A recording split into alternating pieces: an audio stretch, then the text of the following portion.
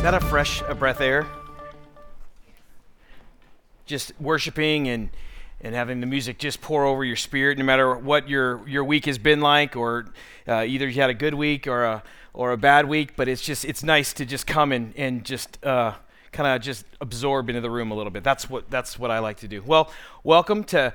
We're in a new series. Welcome to it. We've already had two. It's not a fan. God doesn't want us to be fans of him. He wants us to be followers of him. And so the first week, Jack talked about DTRing, defining the relationship with Jesus. And so I hope you have done that. If not, we'd love to show you how to do that and kind of walk you through that. And also, too, in the second week, we talked about God eliminated the excuses and got rid of the qualifications so that we can come to him with everything. And so if you weren't here, that kind of is what we've been about for the last couple weeks, but tonight we're gonna tackle another topic about not being a fan but being a follower. And so as I was preparing, I was talking, just reminiscing about some things that this subject matter brought up. And I had a friend all the way from 5th grade until we were about 23, 24, and we spent so much time together. He lived up on the northwest side, and I lived midtown. And so we would spend time after we were driving. I would spend the night at his house, and then in the summer we'd go golfing, and then we'd golf up by his house, and then we'd go to my house, and the next day we would reverse it, and we would just play basketball. We'd do everything together, and it became such an interesting relationship that when we were out skiing or when we were out in social situations, I could literally read his mind. I could see the girls he was interested in. I could see when on the basketball court, he always did 2 fakes to the right and always went to his left hand. He was predictable, but it was good. Because when we were playing basketball, I always knew where he was. And when I was always at the bottom of the basket just trying to do whatever, I couldn't shoot very well. But it was a great relationship because I knew what to expect. And I knew when he was pursuing that girl, I could see it in his eyes, or there was humor going on. I could see when it was going to go south, and I could probably stop him from going there, or vice versa. Also, when you're around someone, you've had these relationships, maybe you haven't. These relationships where you are talking with them and you have a short time with them, and then they go away for months, maybe years on end, and you come back and you have a conversation with them. Either you connect with them on the phone or in person, and it feels just like you when they left or when you left. You don't have to speak much when you're connected to people. And when they know you, you don't have to do that. I've been with Kimberly 20 years. Yeah, absolutely. And I can look at Kimberly pretty much most of the time. I can be in the ballpark where I know her emotions or I know what she's thinking. And possibly sometimes feeling. Those are a little iffy sometimes. But my wife and I have an intimate and an intuitive connection knowing each other. Just think about those relationships that you've had. Either it's a spouse or it's a close friend that you are intuitive with. You could bounce things off of without even speaking and know where each other's at.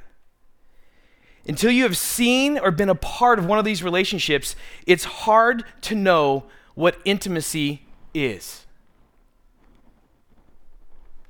I could read a definition for you, or I could explain it, but those would just be words coming out. We really don't know what intimacy is unless you experience it. You'll just know about it until it happens. Some of you are sitting here thinking, well, that's great for you and Kimberly that you have this intuitive, intimate relationship. Some of you guys might cringe at that thought of that word, intimacy. That's a loaded word, you might think. I want to stay away from that, you might say. You might even attach a painful memory or a painful experience because something hurt you when you opened yourself up. The best biblical word of intimacy that I can come up with of all my search is the word no. K-N-O-W, to know. First used in the context of a relationship in Genesis with Adam. And it says in Genesis 4:1, it says, Adam knew his wife Eve. Adam knew his wife Eve. The Hebrew word for know here in this context is yada. Y-A-D-A, yada. The definition of yada is to know and to be known completely. To be known and be known completely. So the context is Adam in this. He knew his wife, like knew his wife. Knew his wife? Do you get the picture? The physical part of knowing? That's not just a yada yada moment. You're supposed to laugh at that. That was supposed to be funny.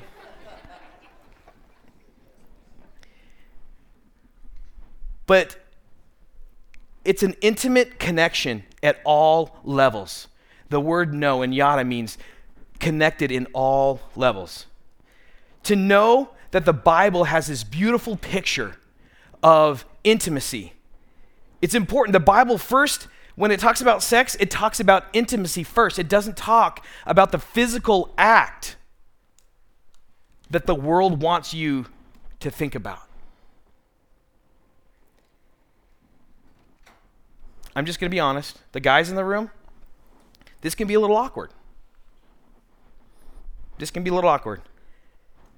Here's a guy up here on a stage with a microphone. I'm in church, and he's telling me to have an intimate relationship with another dude.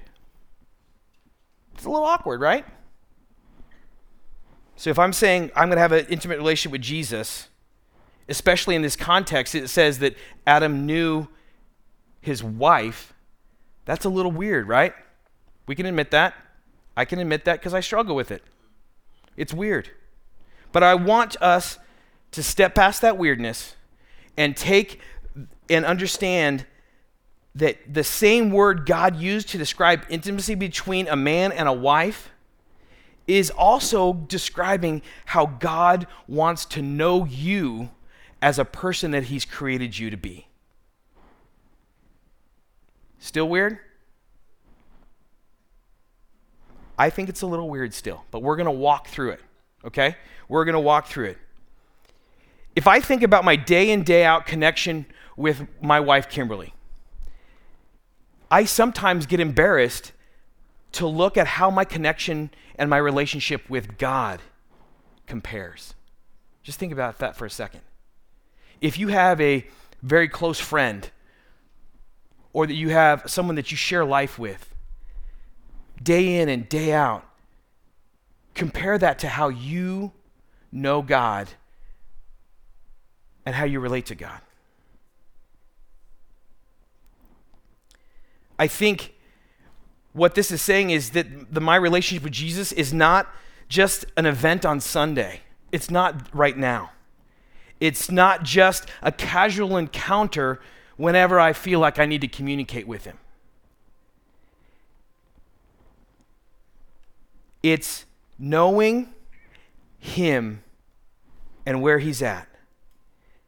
It's intimacy, and he is worthy of our worship. If you have your Bibles with us, turn to Luke 7.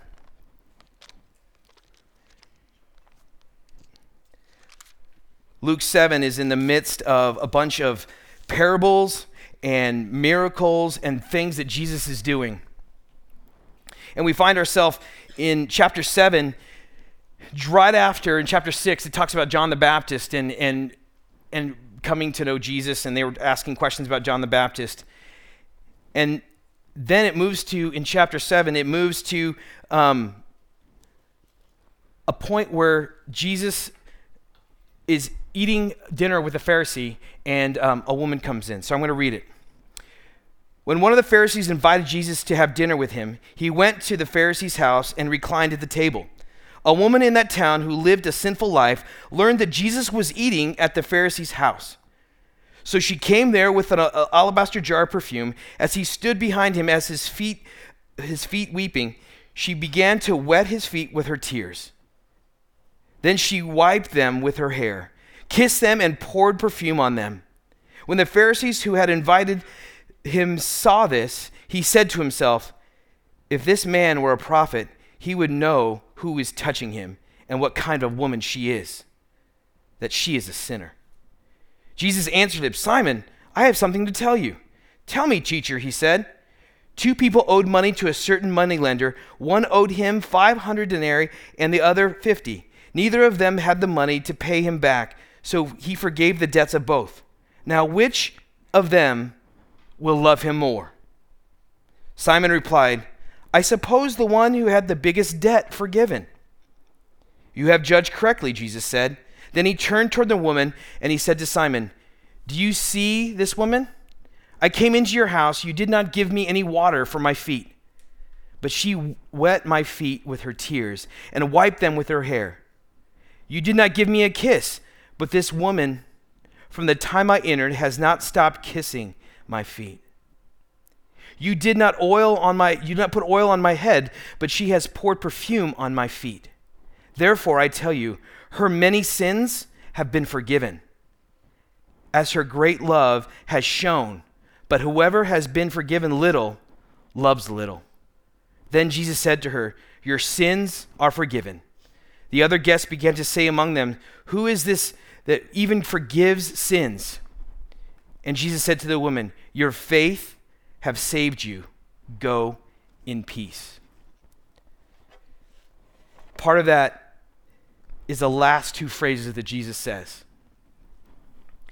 Here she is just weeping, full of shame, full of just guilt or whatever, and she's just coming before Jesus. Didn't say anything, was just acting out on worshiping him with the perfume and her tears and her hair. And Jesus said to her, your sins are forgiven. Your faith have saved you. Go in peace. She didn't communicate what her sins were. She didn't take a list out and say, well, I have to clean myself up before I go to the Messiah. Jesus already knew what her sins were. He knows what's going on with you. He knows your thoughts, the good, the bad, the ugly, the ones that you try to hide from everyone. He knows your sin. He knows our brokenness. He knows what you're thinking and what you're going to say before you even say it. God wants you to know him like he knows you. God invites us to know him. The creator of the heaven and the earth, offers us, me and you, an invitation to know him intimately. Yada. To know and be known by the creator of the universe. That's a little intense if you think about it. Because most of us try to keep everything at a distance. Keep everything, I don't want to get too close. He knows everything about us and still wants us to know him, no matter what where we're at. Because really, many of us have a hard time knowing how to deal with intimacy, how to deal with someone knowing us, someone knowing who we are really, not who we put on Facebook, not who we do in Snapchat, not who we present to the world, but really know who we are. We pretty much, I can say, I've been in ministry 20 years. I think pretty much all of us have some form of avoiding intimacy.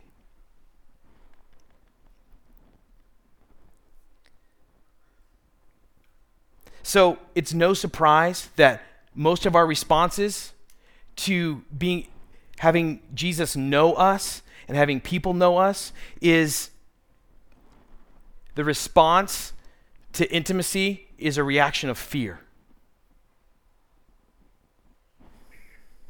Intimacy can be pretty scary because it requires us to be vulnerable. It requires us to admit that we don't all have it all figured out. It requires us to just realize that we are broken and don't know exactly what to do.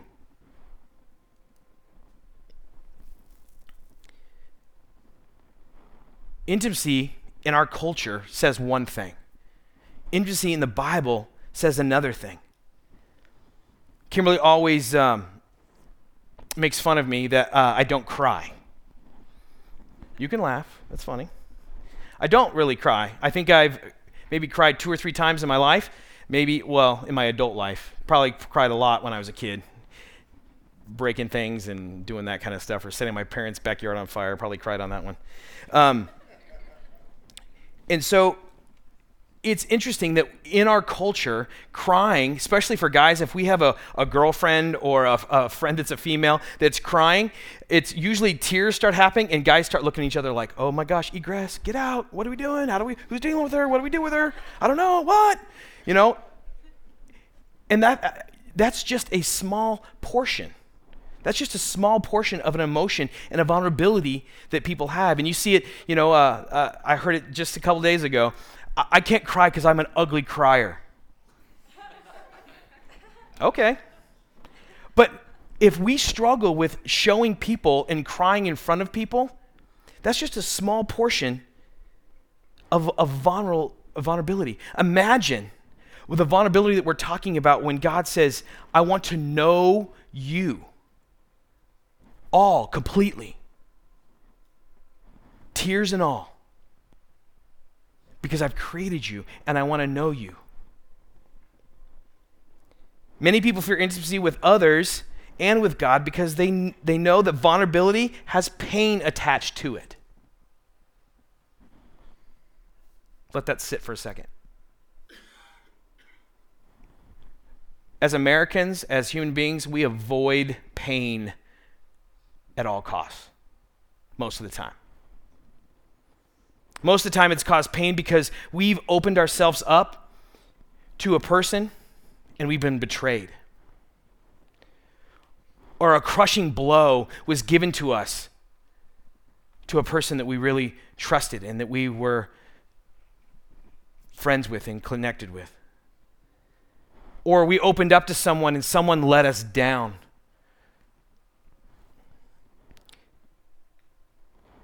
Disappointed with how things worked out the last time you were vulnerable or made fun of.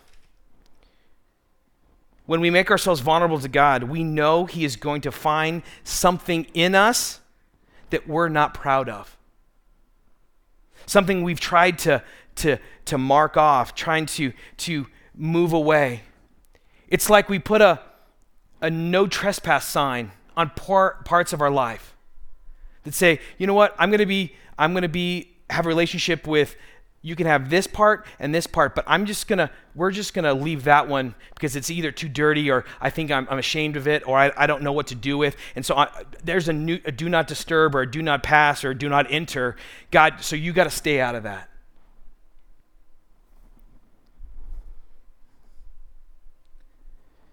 Like the woman in Luke.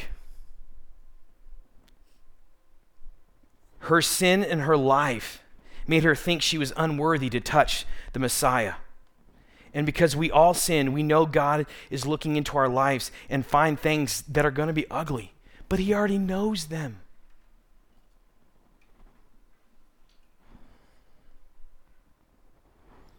A wonderful tactic that the enemy has on us is when we get hurt and when we step towards that intimacy and we are opening ourselves up or vulnerable and we get hurt, the door gets slammed or we get betrayed or something happens or we get hurt, the enemy comes along and tags a lie to it. Yeah, see, you should never have done that. If you stay away from that relationship or if you don't try to be close with them, then you won't get hurt. You're not worthy of that. And you can probably, in your head right now, think of the lies that have cycled in your head when you've been hurt, when you've stepped out a little bit in a relationship, even with God, saying, God, I want to serve you. I want you to know me. And then the movie tape plays in your head of all the things that you've done wrong or that you've kept quiet. The enemy tacks on lies. And we begin to believe those lies. And then we act out of those lies. So it makes sense why we would be afraid of being intimate with each other, but also with the God who created us. But elements, there is so much to be gained by allowing God to know you and you to know him in the intimacy in God, just like the woman that washed Jesus' feet. Because despite our sin, despite our shortcomings, despite how we hide from him, he invites us to know him because he loves us. To be truly known and loved anyway, despite who we are, is pretty awesome. To completely know him is beyond anything we can imagine or even put in our brains. Don't settle for less because you're scared. Fight through it and just sit at his feet and say, God, I want to know you. I want to know all about you. And here I am. So another thing that we default to so we don't have to have intimate relationships in the context of yada is fans choose knowledge, followers embrace intimacy. In the church, we've created systems around learning. Our default setting is knowledge, not intimacy. We love Bible studies, workbooks. I do not, because there's accountability with workbooks, and you got to write in there. I like Bible studies, just don't like workbooks. So some of you are in multiple ones. Some of you have an e-group that you're in, or you go do Bible studies. And some of us, we send our kids to private education, Christian education. We've gone to seminaries. We have Christian academics. We study the God. We study theology. We exegete Greek and Hebrew. And we want our kids to memorize Scripture. Can I just have a little aside there? My sister, we were in Awanas when I was a kid. Anybody know what Awanas is? It's a little kids program, and you have a book and you memorize Scripture, and then you get stuff for memorizing. And she always won. She always won the Bible sword things where you could find the Bible scriptures and then always memorize things. She went to like a scholarship camp and do that. I'm not bitter or anything. Don't get me wrong. Don't hear me that those things are bad. It's not wrong to study and learn about God's word. It's extremely valuable and extremely important. But we can't expect knowledge to replace intimacy. Let me say that again.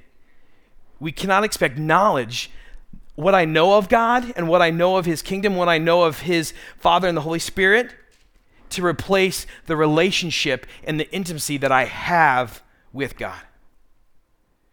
We try to substitute knowledge for intimacy because knowledge is much easier. Knowledge is much easier. I read it. Oh, that's what I think. Cool. All right. And I can ingest it. Simon brought Jesus to a meal. All he wanted was the knowledge of what Jesus had. He wanted to keep things shallow. He wanted to just see what Jesus was about. And he defined that in the way that he treated Jesus. It was customary in those times, as a guest would come into your house, that you would sit them down and you would wash their feet. A servant would do it, or you would do it as a host. The other thing, that they would anoint the guest with oil and greet them in that way, to sing that they were a guest, welcome into the home. And they'd also give a caring kiss, saying, thank you, be here. Thank you for being here. Simon did none of that. Fans choose knowledge. Followers embrace intimacy. The woman was willing to open up, to be vulnerable, and let Jesus know her sins, that she was a sinner, and all of her ugliness was right there for him to know. So will you let Jesus know you? Will you let Jesus know you? Will you embrace the close relationship he wants to have with you?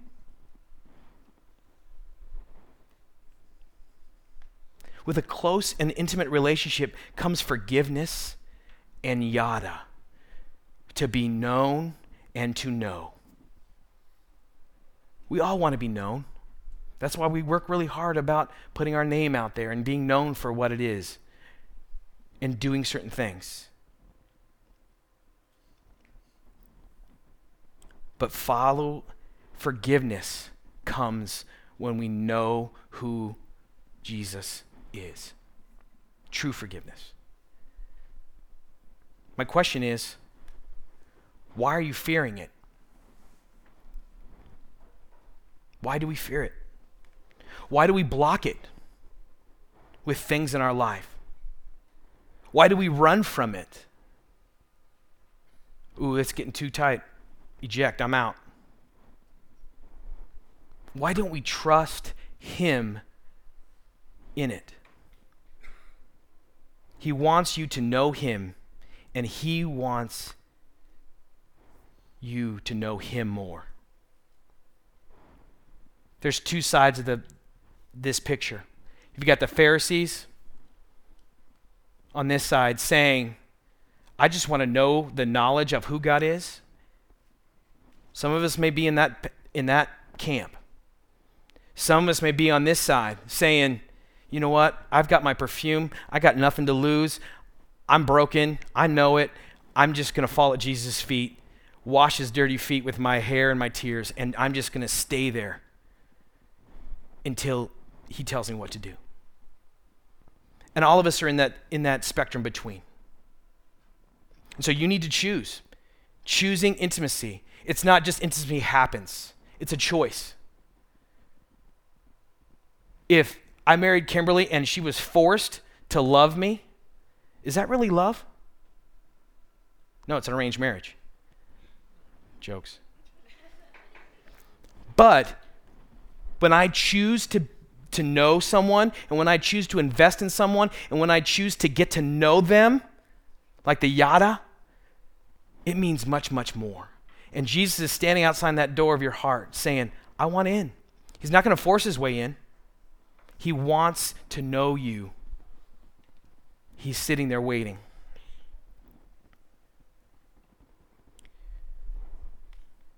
He just doesn't want knowledge of him in your heart.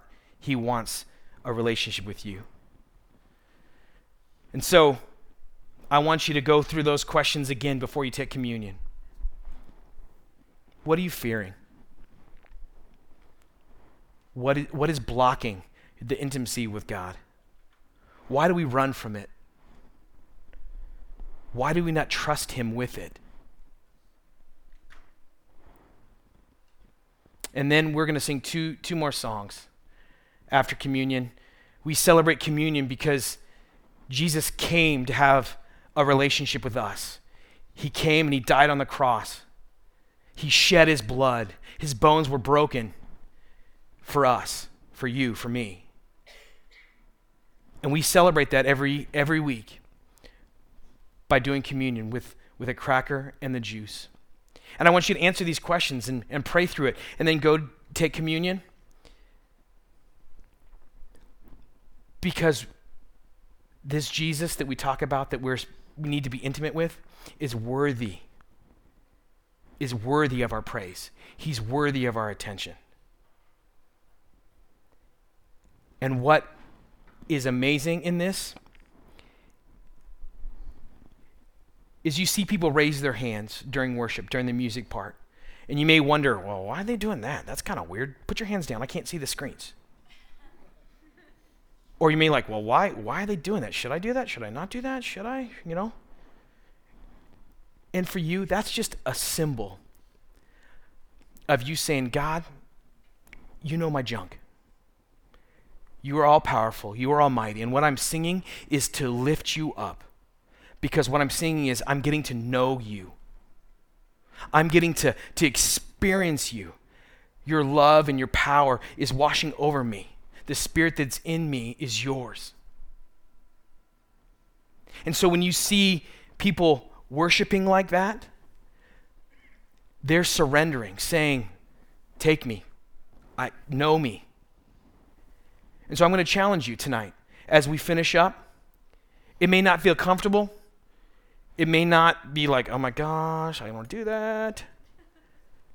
But as you finish, if you feel the Spirit leading you to just give it to him, just like the woman cried and wiped her tears and poured perfume over Jesus' feet. You can come pray down on the steps. You can stand where you are. But if you don't know God in an intimate way, there's nothing like it to be known by the creator of the universe. So I'm going to challenge you, after you take communion, to come and just engage in worship. Worship is something that we do here musically, but worship, true worship, is with our lives. And how we show God that we know him is how we treat people and how we respond to people and how we live every minute of every day. Not just when we pull into Catalina High School and we come into this auditorium, or when we're around our Bible study friends, or when we are around the people that we have to clean up to because we have some stuff over here that we're not really hip on. He knows it already. And he just wants you to come at his feet. Let him have your life. And you will have an experience that you will never be able to explain. Because he's that big, and he's that loving, and he's that incredible. So take communion. Muddle around with some of those questions. And let's just take the rest of the night and just worship him as he's worthy of being worshiped. Dear Heavenly Father, you are powerful and mighty, and Lord, I am unworthy to speak about your power and your presence, Lord, but I've experienced you, and thank you for allowing us to have a relationship with you. And Lord, not just a relationship, but to know us. You want to know us, and you want us to know you. Lord, we just have to sit at your feet and say, show us, show me. Show me who you are, Jesus. Here I am. And Lord, as we go take communion tonight, Lord, bring a freshness as we take the cracker and we take the cup. Bring a freshness to who you are in our relationship with you. And Lord, we just want to put everything that we trying to hide or do not disturb or do not pass. Lord, we just want to take those signs down in our lives. And we just want to come to you broken. We want to come to you unclean, unfixed up, just at your feet. And Lord, if it's fear that is holding us back, of fear of rejection, fear of being hurt, fear of all those things, Lord, let us just relinquish that. Let us just let go of that so that we can experience you. Lord, let us get rid of our control. Lord, we control because we don't want to get hurt. We don't want pain to get in our lives. Lord, but we know when we're vulnerable that may happen. And Lord, just protect us in that. Lord, be with us. Shape us as we get to know you.